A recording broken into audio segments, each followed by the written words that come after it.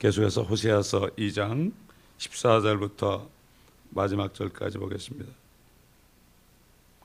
그러므로 보라, 내가 그녀를 꾀어 광야로 데려가서 그녀에게 위로하여 말하리라. 또 내가 거기에서 그녀에게 그녀의 포도원을 주고 골골짜기로 소망의 문을 삼으리니 그녀가 거기에서 그녀의 젊은 시절처럼 또한 그녀가 이집트 땅에서 올라오던 날처럼 노래하리라. 주가 말하노라, 그 날이 이르리니 너는 나를 이쉬라 부르고 다시는 나를 바알리라 부르지 아니하리라. 내가 그녀의 입에서 바알들의 이름을 제거하리니 그들이 다시는 그들의 이름으로 기억됨이 없으리라. 그 날들에는 내가 그들을 위하여 들의 짐승들과 하늘의 새들과 땅에 기는 것들과 언약을 세우며 또 활과 칼을 꺾어 땅에서 전쟁을 없게 하고 그들로 평안하게 눕게 하리라. 또 내가 너를 내게 영원히 정원시키리니 정녕 내가 너를 의와 공의와 자애와 자비들로 내게 정원시키리라. 내가 신실함으로 너를 내게 정원시킬 것이니 네가 주를 알게 되리라. 그날에 내가 들으리라. 주가 말하노라. 나는 하늘들을 들을 것이요 그들은 땅을 들으리라. 또 땅은 곡식과 포도주와 기름을 들을 것이요 그들은 이스라엘을 들으리라. 내가 땅에서 나를 위하여 그녀를 심고 내가 자비를 얻지 못하였던 그녀를 위하여 자비를 베풀리라. 또 내가 내 백성이 아닌 자들에게 말하기를 너는 내 백성이라 하리니 그들이 말하기를 주는 나의 하나님이시니이다 하더라. 다시 대환란 때가 되면은 주님께서 이스라엘 사람들을 꾀어서 광야로 데려가신다. 그리고 그녀에게 위로하여 말하신다 그랬습니다. 이스라엘의 회복입니다. 대환란 끝에 그들이 회개할 때 회복되는 거죠.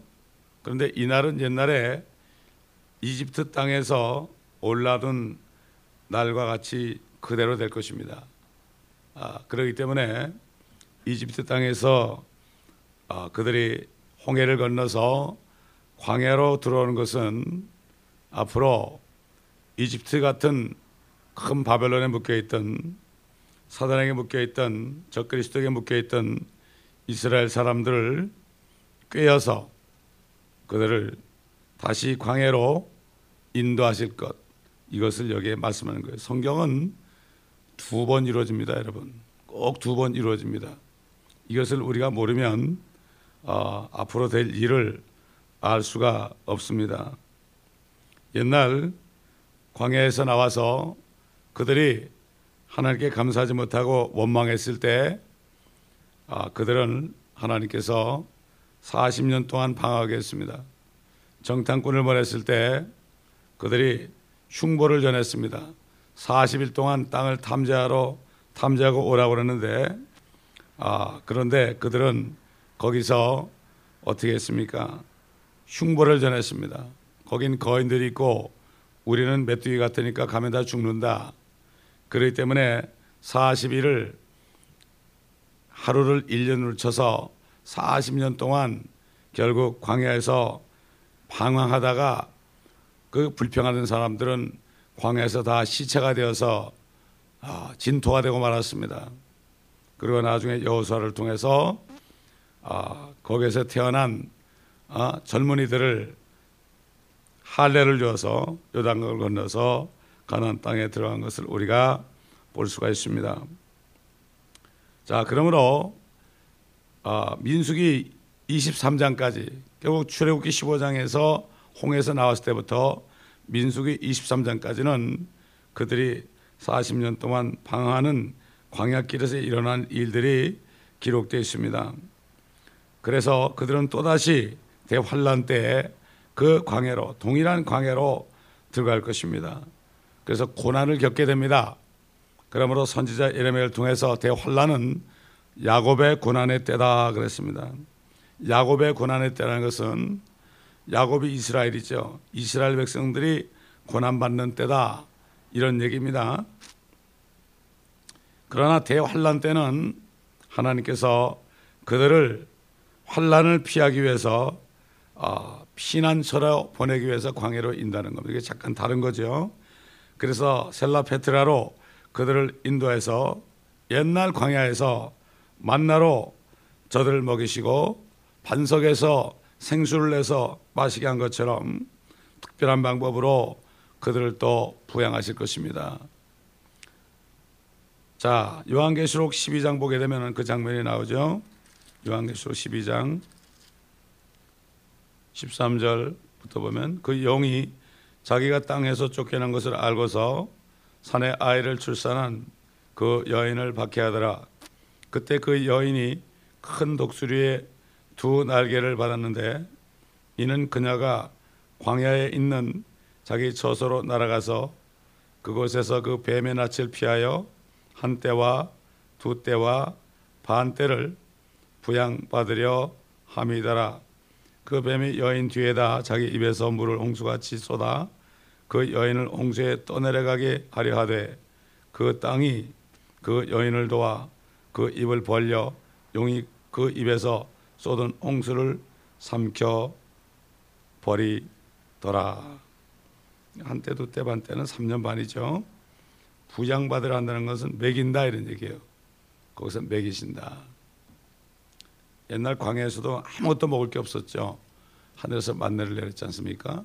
또 메추라기를 동풍을 불게 해가지고 메추라기를 그냥 다른 데 있는 메추라기를 바람을 불어서 그 진중에 허리까지 올 정도로 그냥 떨어지게 했잖아요.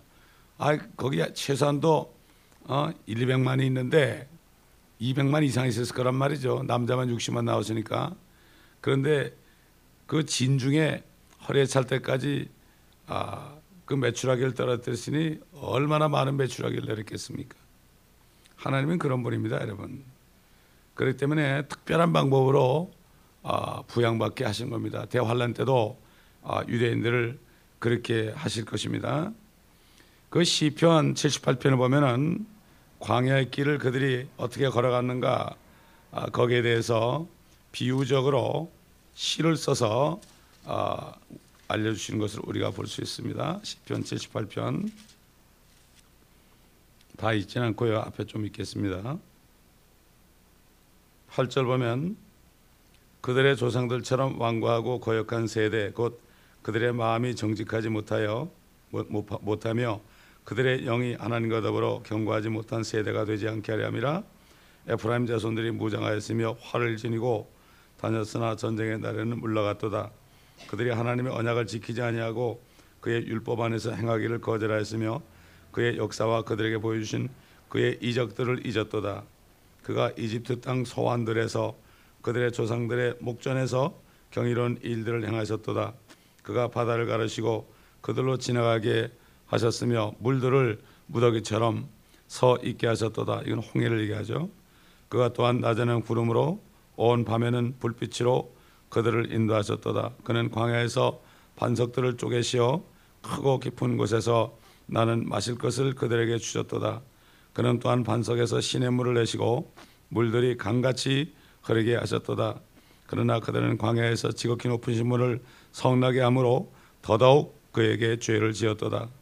또 그들은 자기들의 욕심대로 고기를 구하여 그들의 마음에 하나님을 시험하였으니 정녕 그들은 하나님을 거역하여 말하였도다. 그들은 말하기를 하나님이 광야에서 식탁을 마련할 수 있겠느냐. 보라, 그가 반석을 치시어 물들이 쏟아져 나오게 하시고 시내들을 넘치게 하셨도다. 그가 빵도 주실 수 있느냐. 그가 자기 백성을 위하여 고기도 마련하실 수 있느냐 하였도다.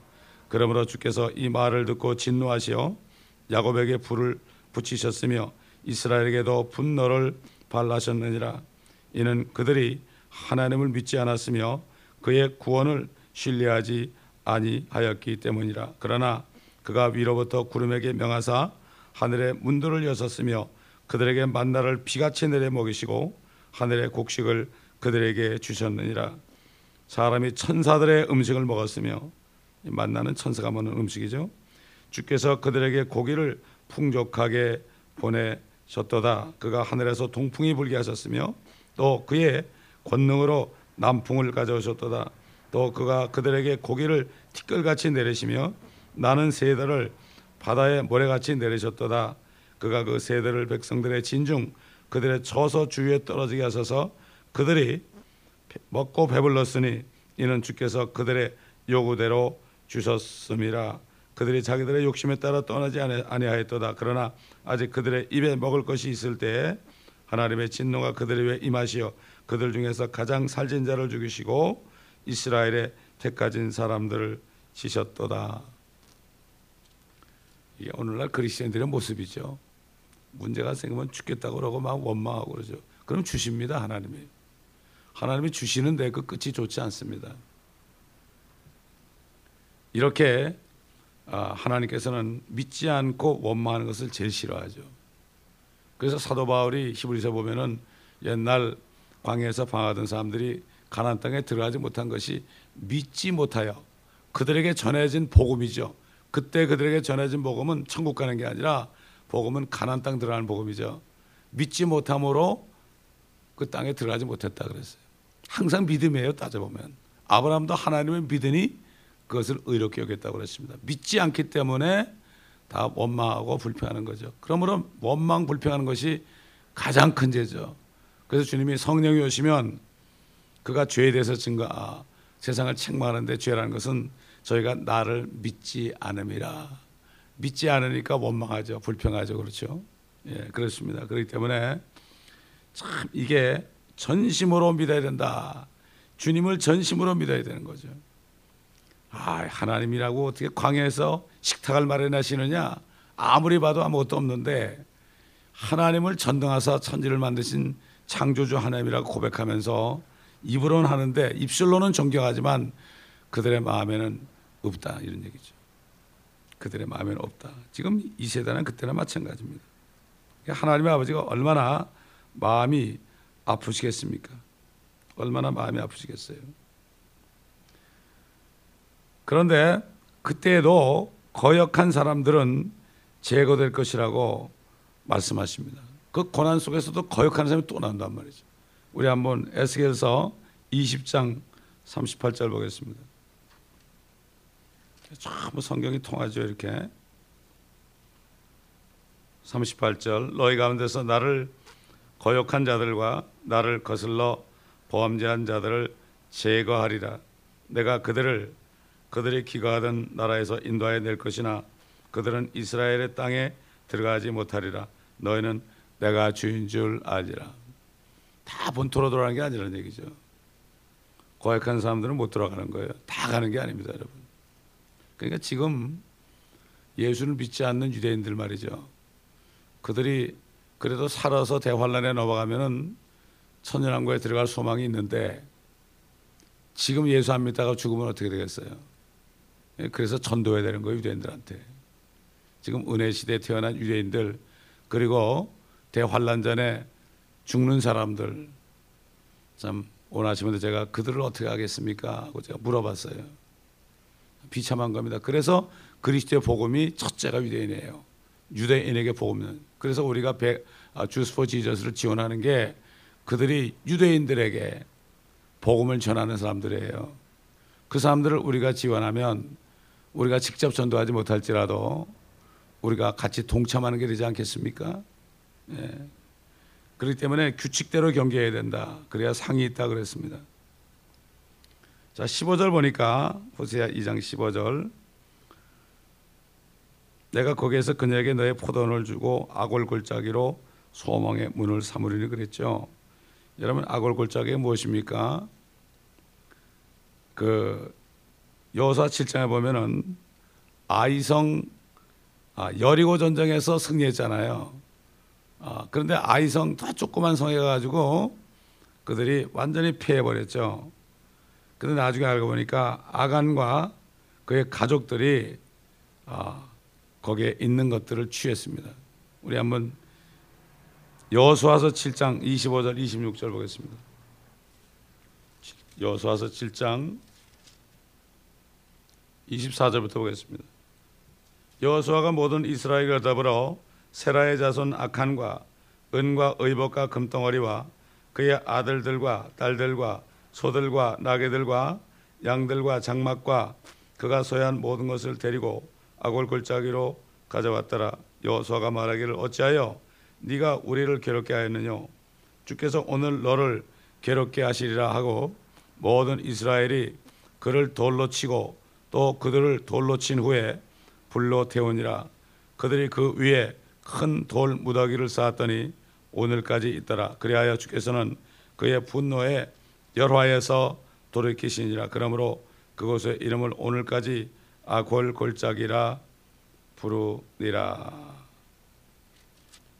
그러니까 결국은 이 물건을 도둑질한 아간과 그의 가족들을 돌로 치고 불로 태운 장소가 바로 아골 골짜기요. 이것이 바로 저주의 땅의 모습입니다. 자, 이렇게 하나님께서는 아골 골짜기로 소망의 문을 삼을 것이다. 소망의 문을 삼을 것이다. 다시 말해서 주님이 재림하실 때 그들이 회개할 때 아골 골짜기 같은 그 땅이 결국 소망의 땅이 될 것이다. 이렇게 말씀하시는 겁니다. 결국 재림을 말하는 장면에서 여호수아가 결국 가나안 땅에 이스라엘 백성을 데려간 그러한 일을 여기 얘기하고 그때 심판받은 사람에 대한 얘기를 하는 것은 결국 여호와 때의 전쟁들이 기본적으로 예수 그리스도가 재림하실 때 있을 전쟁들과 연관이 되고 그림자가 된다는 것을 알 수가 있고, 여호수아가 군대 대장인 것처럼 우리 주 예수 그리스도도 우리 구원의 대장이죠. 그리고 여호수아라는 이름하고 예수아라는 이름하고 같은 거죠.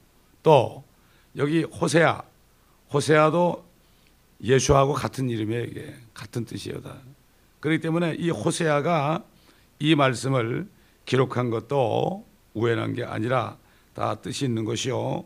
바로 호세아는 예수님 같은 이름이기 때문에 하나님의 이름이기 때문에 그렇기 때문에 이스라엘 백성들이 그의 참 하나님의 아내로서 음란한 아내로서 여기에 비유적으로 말씀하신 것을 우리가 알 수 있습니다. 여호수아가 저주받은 그러한 성을 여리고 성이나 아이 성을 공격한 것처럼 마찬가지로 주님께서 오실 때 저주받은 큰 바벨론 도성을 주님께서 공격할 겁니다. 요한계시록 17장 18장에 있죠. 결국 여리고는 큰 바벨론의 모형입니다. 큰 바벨론의 모형입니다. 여러분, 대환란 기간이 7년 동안 지속됩니다. 그렇죠? 물론 주님께서 그날을 감하지 않으면 구원받을 자가 없다.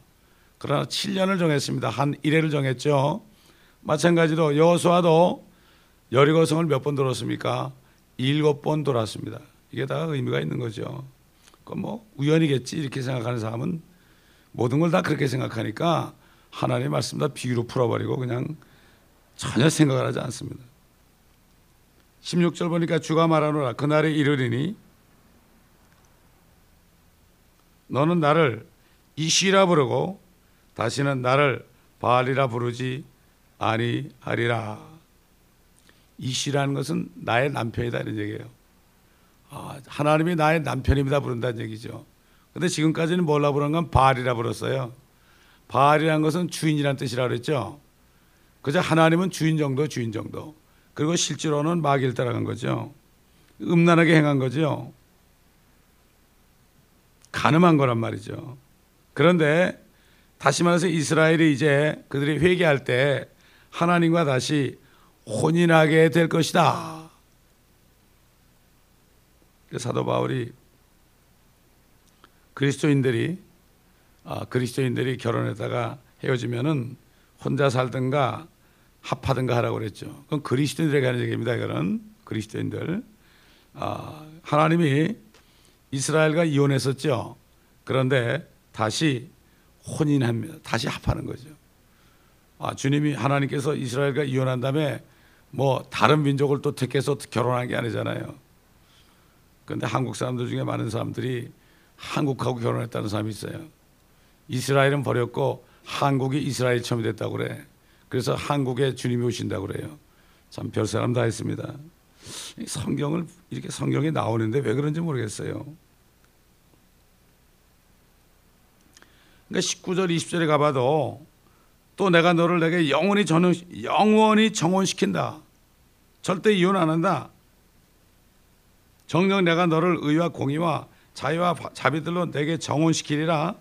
내가 신신함으로 너를 내게 정혼시킬 것이니 네가 주를 알게 되리라. 얼마나 사랑하는지 알게 되리라. 이렇게 나오는데 왜 이스라엘이 버림받았다고 그러는지. 그래서 지금 대부분의 신학들이 대체 신학이에요. 이스라엘은 버림받았고 하나님의 교회가 그 자리에 들어갔다. 이게 대체 신학이에요. 대체되었다. 절대로 하나님의 교회와 이스라엘은 두 개가 별개지. 하나님의 교회가 이스라엘의 자리를 차지한 게 아닙니다. 절대 아닙니다. 그렇기 때문에 지금 오늘날 마지막 때 이단들이 바로 그런 거예요.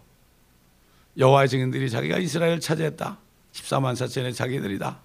안식교도 마찬가지고 요즘 나온 신천지도 마찬가지고 몰몬도 마찬가지고 그렇게 되는 게 자칭 유대인이에요. 그들이 사탄의 회당이라고 그러십니다. 사람들의 모습, 그 사람들이 참 점잖고 깨끗하고 그 모습만 보고 이렇게 혹하는데 아닙니다. 절대로. 이단이라는 것은 하나님의 말씀으로 분별해야죠. 그 사람의 겉으로 나타나는 행위 보고 하는 게 아닙니다. 그 사람들은 어떻게 선행을 행해가지고 여호와 증인들은 선행을 행해가지고 환란에 넘어갔다가 아마겟돈에서 좀 살아남으려고 그러는 사람들이에요. 그래서 천년왕국에 들어가겠다는 사람들이에요. 그래도 그 사람들은 천년왕국을 믿어요. 요즘에 교회 사람들보다 그거 하나는 낫다고. 사실 크리스찬들도 예수를 제대로 믿지 않으면서 니시라고 부르지 않고 바알이라 부르지 않습니까? 나의 모든 것을 충족해 주기는 하나님, 나를 축복하시는 하나님, 내 사업을 번창케 하신 하나님, 내 자식 잘되게 하는 하나님. 이렇게 하는 거 옛날 똑같아요. 이시라고 부르지 않고 바알이라 부르는 거죠. 그래서 주님, 주인, 내 주인 정도로 하는 거예요.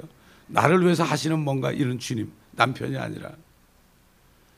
정욕을 따라가면 이게 가늠하는 거죠. 육신의 정욕과 안목의 정욕과 이 생의 자랑이죠. 이렇게 영원토록 다시 정혼한다. 이런 얘기죠. 의와 공의와 자유와 자비들과 신실함으로 하나님과 결혼한다. 언제입니까? 천년왕국이 올 때. 그때 땅이 회복되죠. 자연계가 중생합니다. 여러분 이게 어디 나옵니까? 우리 잘 알지만 이사야서 11장 또 찾아보겠습니다. 땅이 살아나니까 거기 있는 모든 생물들이 살아나죠. 6절 또한 이리가 어린 양과 함께 거하고 표범이 새끼 없는 소와 함께 누울 것이요 송아지와 어린 자와 살찐 짐승이 함께하며 어린 아이가 그들을 이끌리라. 암소와 곰이 함께 먹으며 그것들의 새끼들이 함께 누울 것이요 사자가 소처럼 짚을 먹으리라. 또 젖먹는 아이가 독사의 구멍에서 장난하며 젖된 아이가 독사의 굴에 손을 넣으리라. 그들은 나의 모든 거룩한 산에서 해치거나 파괴시키지 않으리니 이는 마치 물들이 바다를 덮음같이 세상이 주의 지식으로 충만할 것임이니라. 보면 복음성가 이런 게 있죠. 바다를 덮음같이 이렇게 하는 거 있죠. 주를 달게 될 것이라. 그러면서 이게 천년왕국 얘기를 몰라요. 이게 안타깝죠. 자, 이게 땅이 회복되는 거죠. 그래서 이게 중생이에요. 중생. 로마서 8장 나오죠. 또 8장 21절 이는 피조물 자체도 그 썩어짐의 속박으로부터 해방되어 하나님의 자녀의 영광스러운 자유에 이를 것이기 때문이라. 모든 창조물이 이제까지 함께 신음하며 고통받는 것을 우리가 아노니. 모든 창조물이 지금 썩고 있잖아요. 사람 때문에, 사람의 죄 때문에. 사람의 죄 때문에 땅이 저주받으니까 땅의 것을 다 먹고 살아야 되잖아요. 그러니까 사람도 썼고 모든 다른 생물도 썼고, 그러나 회복이 된다. 그래서 그 피조물들이 뭘 바래요? 하나님의 아들들이 나타나는 것을 바란다. 빨리나 나타나야만 주님이 오셔서 회복한다 이거죠. 주님이 마지막 만찬할 때 마태복음 19장 볼까요? 19장 28절, 예수께서 그들에게 말씀하시기를 진실로 내가 너에게 말하노니 나를 따르는 너희들은 인자가 자기 영광의 보좌에 앉을 새 세대에 너희도 12보대에 앉아 이스라엘 12지파를 심판하리라. 이거는 주님이 오셔서 천년왕국 때 그렇게 12지파를 통치한단 말이죠, 사도들이. 근데 그걸 새 세대라고 그랬거든요. 새 세대. 주님이 오셔가지고 땅이 회복될 때 이걸 리제너레이션이라고 했죠. 중생. 리제너레이션. 완전히 갈아엎어가지고 새로 된다는 얘기죠. 인간이 만들어 놓은 모든 것들은 다 멸해버리는 거예요. 노아 때처럼 말이죠. 그래서 디도가 뭐라고 그랬습니까? 디도서 3장에 5절 보면 우리가 행한 의로운 행위에 의하지 않고 그의 자비하심에 따라 중생의 시승과 성령의 새롭게 하심으로 우리를 구원하셨으니. 중생. 거듭나는 거죠. 이거를 리제너레이션. 거듭난다는 것은 무릇 그리스도 안에 있으면 모든 새 피조물이다. 아주 새로 태어나는 거예요. 우리 옛사람은 없어지는 거예요. 이게 거듭난 사람이에요. 완전히 새롭게 되는 거예요. 이전 것은 지나갔으니 보라 새 것이 되었도다. 이게 간증이에요. 이게 전도예요. 복음 전하는 것은 이게 바로 전도예요. 그러니까 그 가까운 친구나 가족 사이에서요, 내가 완전히 새롭게 되잖아요. 나를 봐라.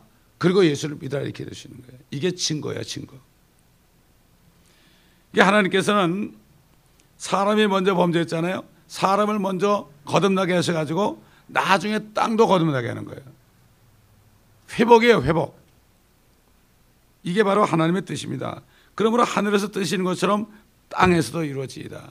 이렇게 기도하라. 이거 엄청난 기도입니다. 이게. 이 기도를 정말 알고 하는 사람은 보통 기도가 아닙니다. 이게. 자, 17절 보니까 뭐라 그랬습니까? 내가 그녀의 입에서 바알들의 이름들을 제거하리니 그들이 다시는 그들의 이름으로 기억됨이 없으리라. 완전히 이스라엘이 새롭게 되는 거죠. 새롭게 되는 거죠. 단순한 주인이 아니라 이제는 정말 남편으로 부르게 된다. 이렇게 얘기하는 거죠. 어떤 형태의 바알의 잔재도 없어질 것이다. 깨끗해질 것이다. 얼마나 좋겠습니까? 지금 이스라엘 백성들이 아닙니다. 또 18절 보니까 그날에는 내가 그들을 위하여 들의 짐승들과 하늘의 새들과 땅에 기는 것들과 언약을 세우며, 하나님이 이런 창조물과도 언약을 세운대요. 또 활과 칼을 꺾어 땅에서 전쟁을 없게 하고 그들로 평안하게 눕게 하리라. 전쟁을 없애는 건 주님이 오셔야 된단 말이죠. 유엔이 전쟁을 없애는 게 아닙니다. 영원히 이스라엘이 남편이신 하나님과 정혼할 때 그들은 더 이상 팔레스타인 땅으로부터 옮겨지지 않을 것입니다. 우리 아모스 9장 15절 보겠습니다. 내가 그들을 그들의 땅에다 심으리니 그들이 다시는 내가 그들에게 주었던 그들의 땅에서 뽑히지 아니하리라. 주 너희 하나님이 말하노라. 옛날 발포와 선언이 나가지고 이스라엘 백성들을 팔레스타인 땅으로 돌아가게 하자는 선언이 나왔어요. 그 선언이 나왔는데 처칠이 그걸 반대했어요. 영국 의회에서 방해했습니다, 여러분. 그럴 때 어떤 그때 당시에 의원이었던 어떤 분이 일어나 가지고 이 아모스 9장 15절을 울면서 읽었습니다. 하나님께서 하시려고 그러는데 왜 반대하느냐고 말이죠. 그 처칠이 그러고 나가지고서 그냥 하나님께서 독일군 비행기를 폭격기를 보내가지고 영국 런던을 완전히 초토화시켰습니다. 이스라엘을 저주하는 자는 그렇게 저주를 받습니다. 처칠이 존경받지만 그 사람이 이스라엘을 핍박한 사람이에요. 그 사람은 하나님 앞에서 존경받을 사람이 아닙니다. 결국 이때가 되면 1000년 동안 이 땅에 평화가 있겠죠. 더 이상 전쟁을 연습하지 않을 것입니다. 유엔 본부 벽 위에 그런 말이 기록되어 있지만, 이사야서 2장 4절에 기록되어 있지만, 미가서 4장 2절에 기록되어 있지만 절대로 유엔이 하는 게 아닙니다. 그들은 다시 대환란 때 고난 가운데서 광야에 있을 것이지만 그들은 온전한 회개를 할 것입니다. 우리 잘 알지만 또 찾아보죠. 스가랴서 12장. 자꾸 성경을 찾을 때 이 성경이 완전히 확실하게 우리 마음판에 들어와요. 스가랴서 12장 10절. 또 내가 다윗의 집과 예루살렘의 거민들 위에 은혜와 강구의 영을 부어주리라. 그러면 그들은 그들이 찔렀던 나를 쳐다볼 것이며, 이게 나라 그러니까 하나님 아닙니까? 이걸 다른 개혁이나 다른 성경 글을 그랬어요. 그러니까 예수다 그러지만은 예수님이 여기 나가 됐으니까 바로 그분이 하나님이라는 사실 아니에요? 그들이 그를 위하여 애통하리니 마치 어떤 사람이 자기 외아들을 위하여 애통한 같이 할 것이요, 그들이 그를 위하여 비통에 잠기리니 마치 어떤 사람이 자기 처자들을 위하여 비통에 잠기듯 하리라. 유대인 변호사를 만나서 이 말씀을 읽어줬어요. 이 말씀을 읽어주면서 여기 그들이 찔렀던 나를 쳐다보는 거죠. 나가 누구냐? 구약 성경에 나가 누구냐? 예수님이 나기도 전인데 아무 말도 못하더라고요.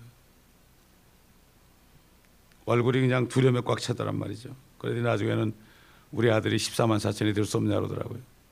그거는 나도 모른다. 그건 나도 모른다. 그러고 나서 소식이 끊겨졌습니다. 언제든지 그 말씀을 듣기 원하면 나를 부르라고 그러는데. 자, 그 다음에 13장 보세요. 스가랴 13장. 그날에 다윗의 집과 예루살렘의 거민들에게 죄와 불결을 씻는 셈이 열리리라. 그때 이스라엘 백성들이 다 씻게 맞는 거예요. 만군의 주가 말하노라. 그날에 내가 그 땅에서 우상들의 이름들을 끊으리니 그리하면 그들이 더 이상 기억되지 아니하리라. 또 내가 선지자들과 더러운 영을 그 땅에서 떠나게 하리라. 완전히 없애버린다는 얘기죠.